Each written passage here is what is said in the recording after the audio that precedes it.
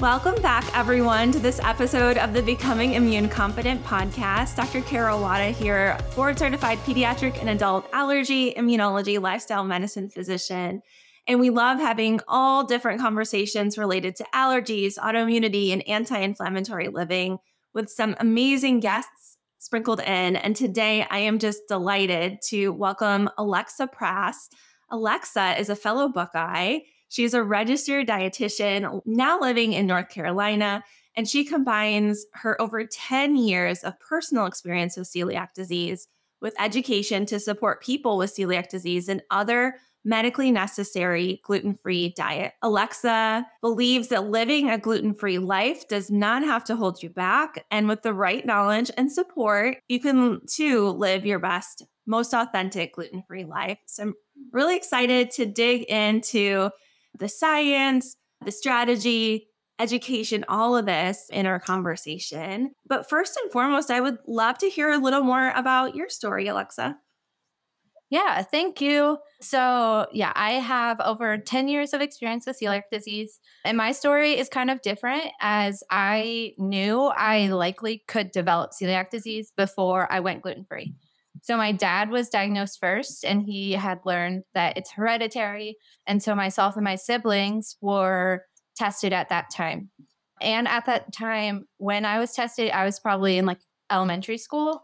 I tested positive for the gene, but I did not have any internal intestinal damage. So we had both the blood test and the biopsy, which the biopsy is like the gold standard for diagnosis. And at the time when I had my endoscopy, there was no damage.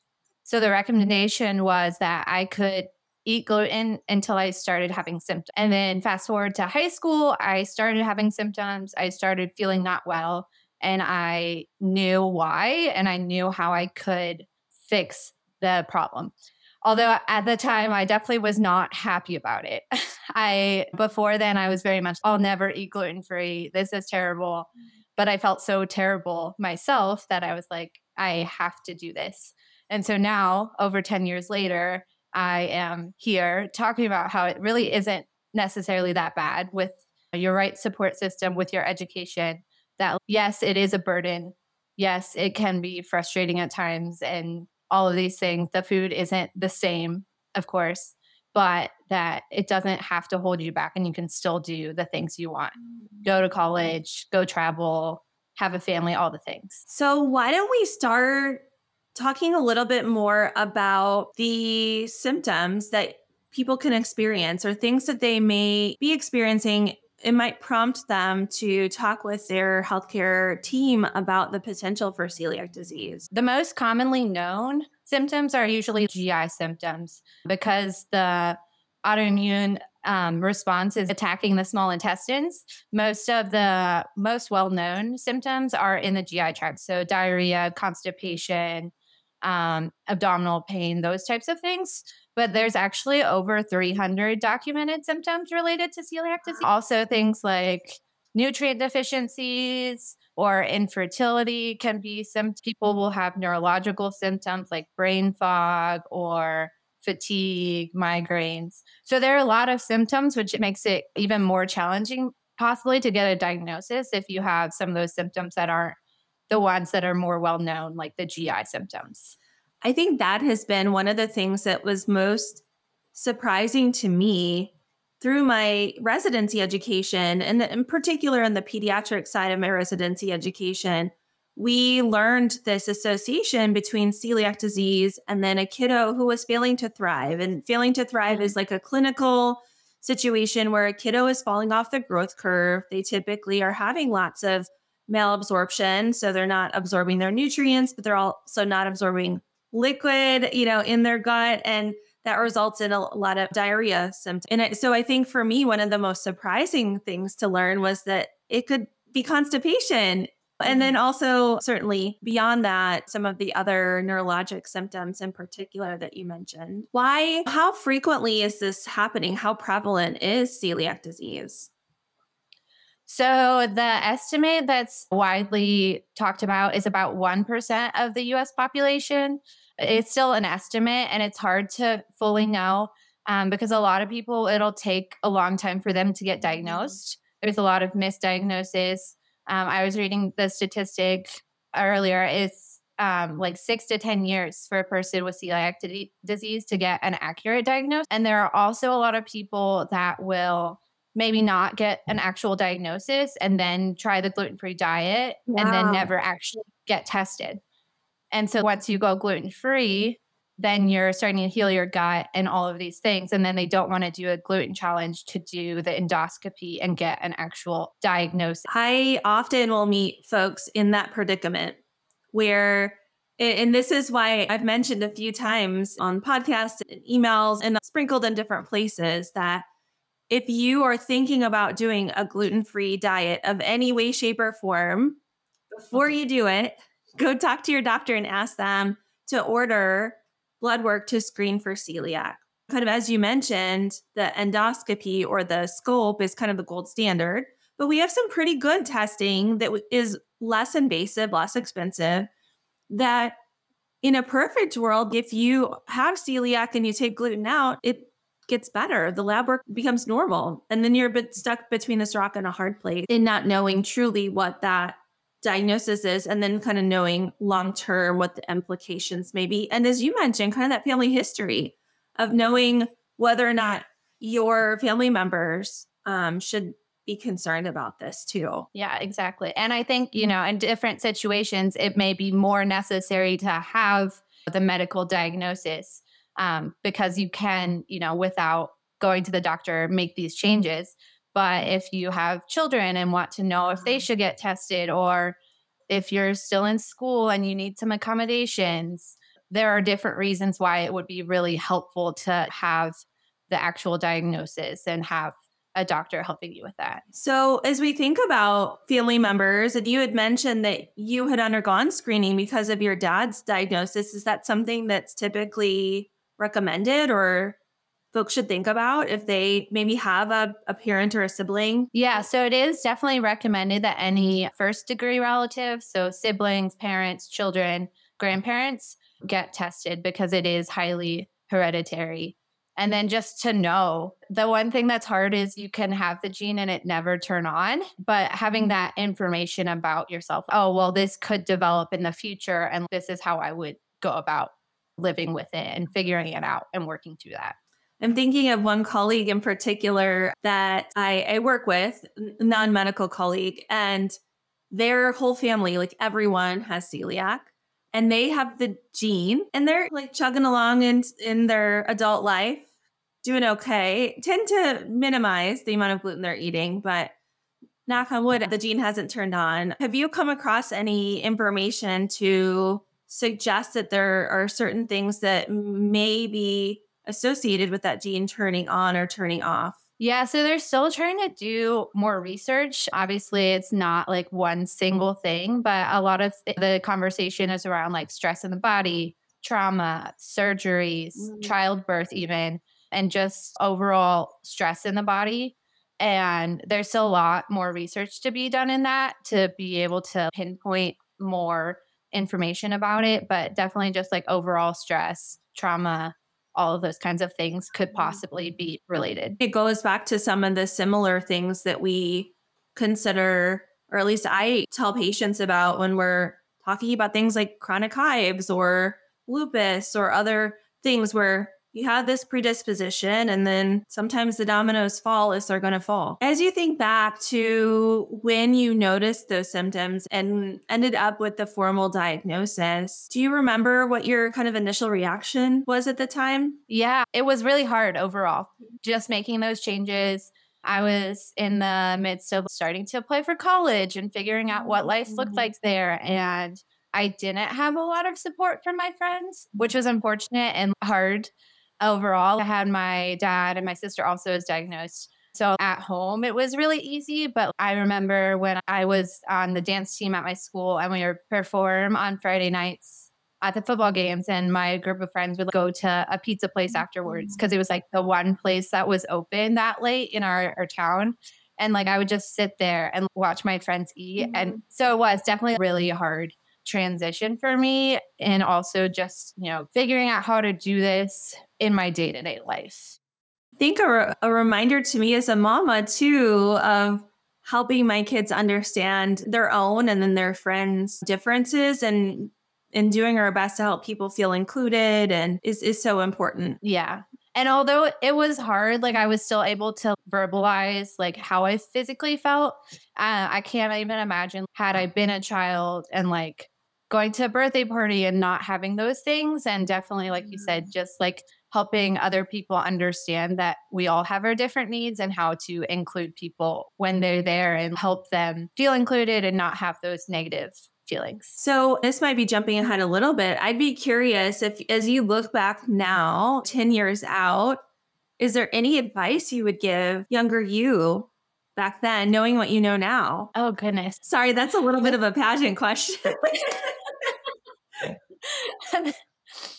I think the biggest thing is to keep the people around you that support you and that want to help you feel your best and be your best. I've definitely let some people, I guess, shed away from my life. And not to say that like they can't be a part of your life, but maybe they're not as big of a part of your life if they're not, helping and trying to learn how to best support you and care for you. There are people that I'm just like casually friends with, but wouldn't go out to dinner with because they're not going to take the necessary precautions or choose a restaurant that I can participate in. And so I think the people around you are just really so important in your health journey and just your life journey in general. That's so true. Now we think about the nitty gritty of making those lifestyle changes that you mentioned. What all is involved in transitioning from what is typically a gluten-filled existence to a gluten-free way of eating? First and foremost, I think learning how to read food labels. I feel like initially you're probably going to maybe transition to more cooking just as you're like getting used to figuring out the differences in gluten-free food and just trying to build your confidence and just also learning to advocate for yourself and ask the right questions. There are a lot of questions you may ask if you're going out to eat to make sure things are safe for you. But in the initial parts, I think it really comes down to figuring out the kinds of foods you like, the alternatives that'll work for you. And some of them are great and some of them are not so great, Yeah. unfortunately. But you just have to find the ones that you enjoy and that work for you and your family or whoever is living with you. Some of your appliances you may have to get rid of. Unfortunately, there are very few, one of the biggest ones being like a toaster, but like figuring out different things in your kitchen if you need to replace them or not. I think some of the older advice was to like throw out all of your pots and pans and get all new ones, but that's really not the case. Like the toaster or like a waffle iron or something that's just like really challenging to wash completely. Those are the things that might need to be replaced. And then also just like talking with your family or whoever you're living with and figure out what's going to work best for you. Like, unfortunately, gluten-free food is really expensive. So like a lot of people, if they're in a household and one person doesn't need to eat gluten or that one person is gluten-free and the other can eat gluten, it may work best for them to have separate meals at times. So just like working with the people you live with to figure out what is going to work for you. Are there, when we think about gluten-free, we obviously think about the kitchen first and foremost, but are there other places around the house that we should be kind of conscientious that we may run into issues? Yeah, it's hard too because gluten-free has become so popularized and like sad diety and almost a marketing term in some ways, which is it's good and bad. There are more gluten-free products on the shelf. They're better. It's more available. But then there's also the negative parts of, oh, well, people just don't really understand for people that really need it. The biggest thing is like gluten has to be ingested or eaten and taken into the body for it to have a reaction. So the only thing that are really necessary, anything in or around the lips or the mouth is suggested to be gluten-free. But all these other products like shampoos or lotions and stuff really don't need to unless you want to. At the end of the day, it's your own health. It's your body. You need to make those decisions for yourself. But in the research, it doesn't suggest that any of those other products going onto your skin are going to cause reaction in celiac disease. So like a lip balm, a toothpaste, Mhm. more helpful. Yeah. Yeah. Your foot cream, less likely. I mean, unless you're putting your feet in your mouth. The only thing I can think of is my almost 2-year-old who like puts Uh-huh. everything in his mouth. The toes haven't been as much lately, but and that I guess that maybe was to say kind of the developmental level of the person too. And that might Mhm. be more important. Yeah, or like right now, like I live with a roommate who eats gluten, but if I were to one day have children in the house and like children just touch everything. So like maybe they would Yeah. eat gluten free in the house even if they didn't have to. And there would be other times and places where they could have gluten exposure. Yeah. Yeah, they touch everything. That is an understatement. The viruses and everything come in. I'm curious, taking a little bit on the subject of food. Do you have any, like your absolute favorite substitute that you like to share with people? Like a favorite pasta or bread or whatever you pick? Oh, yeah. I really like the Char brand. I think they're originally from Italy, but they have started having more products here in the States. And I really like a lot of their products. Awesome. I do not have celiac. I did notice some improvement, at least for some time, with avoiding gluten and was pretty strictly gluten free for about 2 years and discovered Aldi has a pasta that I actually really enjoy. And Mhm. I buy it regularly. It has quinoa and brown rice. So nutritionally is like a decent source of protein and fiber, and the texture's good. It doesn't have a funky aftertaste. So that's kind of one of my things that has stayed in our routine. And I guess maybe that's a natural segue into kind of the difference between celiac and then folks who, maybe similarly when their testing is negative, but they proceed in taking gluten out of their diet and do find it to be helpful. There are definitely other diagnoses that benefit from the gluten free diet. One of the ones I can definitely think of is eosinophilic esophagitis. A lot of people have gluten as a trigger. And my biggest thing is I don't know what it's like to be in your body. And so if you're telling me that eating gluten free helps you, then I'm really excited for you. I'm happy it makes you feel better. And there are like a lot of different diagnoses that have been associated, like seen improvements with the gluten-free diet. I think celiac disease is just the one I am obviously most passionate about living with it, but I do want to continue building community with other people that also do best or thrive with the gluten-free diet. I don't want us to be like, oh, well, you're gluten-free because of this other diagnosis. We're still in community. We're still learning and helping each other. We're still all kind of going through this together, the progression of better gluten-free food or like more education and options and like all of these things. So there are definitely a lot of people that benefit from this diet. Yeah. That I will say, so that's one of the conversations I have more commonly too in the office. And we are overdue for doing an episode on EOE. I was supposed to have a conversation with a colleague some months ago and we had to last minute cancel. And this is a good reminder that I need to circle back on that because similar to celiac disease, it is a condition that we're seeing more often. And it does, for a portion of patients, will really benefit from, as you mentioned, going gluten free. And then the other common trigger food is dairy. And so, but as we think about how, for a lot of us, and I'm going to speak for my generation, I'm an elder millennial. For me, growing up, like the perfect day of food, and I've shared this before, would have been like a toaster strudel for breakfast, a grilled cheese sandwich for lunch, and then maybe a pasta or pizza for dinner. It was, and of course, the toaster strudel had to have that cream cheese frosting. So it was like refined carbs and cheese all day long, which is probably not great from what we now know for our microbiome.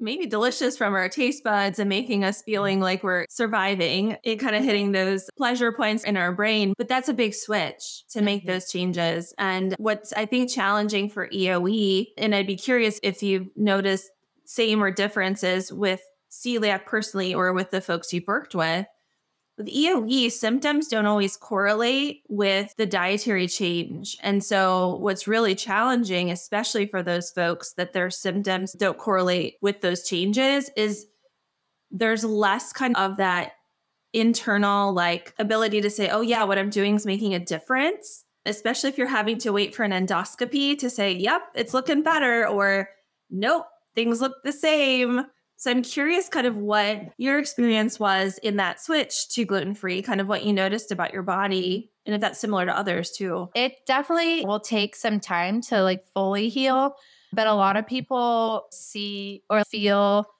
start feeling better within a couple days or weeks. The biggest thing is like when you're first going gluten free, you're oftentimes going to make mistakes because you've never lived this way before. You've never done this before. You've maybe never had experience with other people doing it before. Yeah.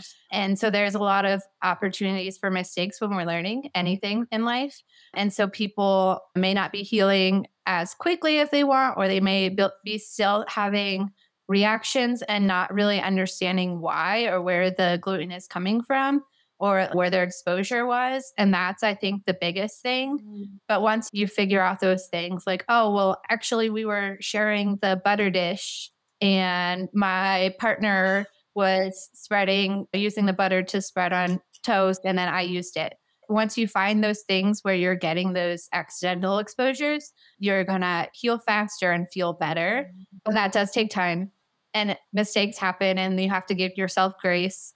Getting super hard on yourself about, oh my gosh, I had an accidental exposure. Now I feel bad. And then also making yourself feel bad in the mental aspect of that is not going to help.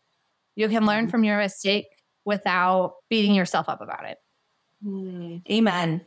That's so true. And yet so hard because so many of us really, we are taught from a young age, perfection is what we should strive for. And rather than understanding that the learning along the way is actually the more important part of the whole.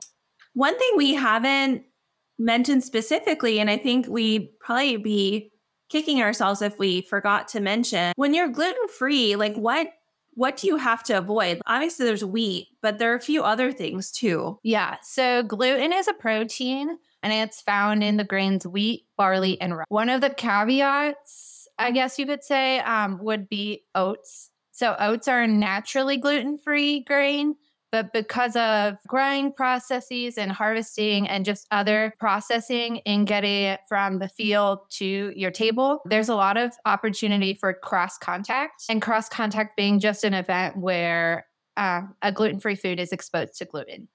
And so they are naturally gluten-free, but it is recommended that that oats be certified gluten-free if you have celiac disease or need to be gluten-free for any of these medical conditions, just because there is a high risk of that cross-contact event. And what does it take for something to be certified gluten-free? One thing I like to talk about is not everything you eat has to be certified gluten-free, because it's kind of similar to like organic, where these certifications can be great, but it also costs the company more, which then in turn oftentimes costs the consumer more. And gluten-free food is already super expensive. But there are third parties that will test foods for companies and give them a certification label. And so to be tested or to be labeled gluten-free in the US, it has to test under 20 parts per million of gluten. It's very hard to understand for most people what 20 parts per million of gluten is, but even a crumb of something that contains gluten is enough to cause someone with celiac to have a reaction. But this 20 parts per million is in studies suggest that anything under that isn't going to cause reaction in people with celiac disease. So these companies will work with the third party, get their foods tested however often, and then they can have that label. So and I mean, I liken it to somewhat, there's some similarities and some differences, but as we think about food allergy and some of the labeling issues that make that challenging as well, on the same line, in the same facility, there is at least a little bit better process in place, I would say, for celiac and for gluten-free, especially in those higher risk things like oats. Well, it is hard too, though, because gluten itself is not one of the top 9 allergens. So then you have to understand that Maybe it doesn't say wheat, but it has barley. And if you don't look for that because you're just looking at the contains statement, you could get messed up. Rookie mistake. I say that on me. Yeah. Yeah. That's okay. It was a great talking point. Well, I think what's been frustrating in the food allergy arena is the wishy-washiness of some of the language. May contain versus made on a line versus made in the same facility versus there's a lot of kind of CYA language that's out there that just makes it frustrating. And when you look at tests of the actual products, what ends up being found in the product, like trace amounts, doesn't always reflect the labeling, which is a real kick in the pants. Because we like to have certainty. We want to feel like we're doing the things that are safe for ourselves, for our kids. And yet we also don't want to live completely in fear. And as docs, we want to provide, and dietitians too, we want to provide great evidence-based education. There's a lot of gray falls in with some of that. Yeah, exactly. It really is hard and it takes time to learn. But like you said, things like, oh, well, it's made in the same facility, but these food production processes may have 10 different buildings plus. Like maybe it's technically the same facility, but it's a whole different building and you never know. Yeah. And so it definitely is something that like really needs to be worked on and like getting more clarity for people that do have these food allergies or intolerances so that they, like you said, don't have to live in fear when they're just doing their daily thing. Like we all have to eat. Yes. We all have to eat every day. And we don't want to be afraid of eating because that leads to other problems. So you have put together an incredible resource for people who have celiac disease or are adopting a gluten-free lifestyle. Can you share a little bit more about that? Unfortunately, a lot of people get their diagnosis and they are told to go gluten-free. Maybe their visit with a provider isn't very long or the provider just doesn't have enough resources to support them. And then they're just kind of, maybe they get a referral to a dietitian, maybe they don't. But a lot of people have this experience where they get their diagnosis and then feel overwhelmed and lost and given no direction. So I've put together a course of 13 different modules to go over the need to know things about celiac disease. What is celiac disease? What is an autoimmune disease? How do you read those labels and like figure out what works for you? Different things like how to advocate for yourself when you go to eat out or go and spend time with family and friends at a holiday. All of these kind of need to know things that really just will help you feel more confident in living and being gluten-free in this really gluten-filled world. And it's just a way to learn because though there are places on the internet you can find a lot of this information, there's also a lot of fear-mongering and people telling you absolutes. Like you can absolutely never eat in a restaurant again. Well, that's not true. So just kind of giving this information in a way that is evidence-based is also some of it coming from my own experiences and sharing some of those as well, just so you have a starting off point from when you get your diagnosis. Really build your confidence and give you the knowledge you need to really thrive. Amazing. Where can people find more information about your course and connect with you? Yeah, so my website is called Gluten Freedom Nutrition. And then you can find me on Instagram at Gluten Freedom Nutrition or my personal, which is more like lifestyle. Because although I'm very passionate about this, I still also love a lot of other things. Amazing. So that's Alexa Prass RDN. And those are where you can find me. Awesome. Thank you so much, Alexa. I'm so excited we were able to connect. I'm sure we will chat again very soon. And in the meantime, go Buckeyes. Go Bucks. Take care. Bye. If you are loving this mix of self-discovery and science found here on the Becoming Immune Confident podcast, I'd love to invite you to sign up for my email list. Hop over to drkarawada.com and hit subscribe to ensure you don't miss out on any insights into new immune system science or how we can harness healing through our daily habits. Are you ready to feel confident, energized, and more like that BA that you used to be? Here's how we can work together. Jennifer, an autoimmune dietitian, and I, board-certified immunologist, have put together the one and only Becoming Immune Confident comprehensive course, coaching, and community membership. What we do is we help women with misbehaving immune systems reclaim control over their health while minimizing fatigue, fog, and pain, all caused from too much inflammation. So if you are ready to have confidence and clarity around your immune system health and a sense of certainty, knowing that you are doing the best for your health and the health of your family, hop over to immuneconfident.com for details on how we can work together. We can't wait to connect. Hey there, amazing listeners. Before we wrap up today's episode, I want to take a quick moment to ask for your support. If you're enjoying the content of the Becoming Immune Confident podcast we're bringing you week after week, there's a simple but incredibly impactful way you can show your appreciation. You see, leaving a review is like giving us a virtual high five, and it helps our podcast reach even more people who could benefit from the valuable insights, entertainment, and inspiration we strive to provide week after week. So if you're finding value in what you hear, here's what you can do. Open up your podcast app, whether you're on Apple Podcasts, Spotify, or any other platform, and give us a glowing 5-star review. We're dedicated to bringing you the best, and your feedback helps us fine-tune our content to suit your interests and needs. But hey, don't stop there. If you have a moment, leaving a few kind words in the review section goes a long way too.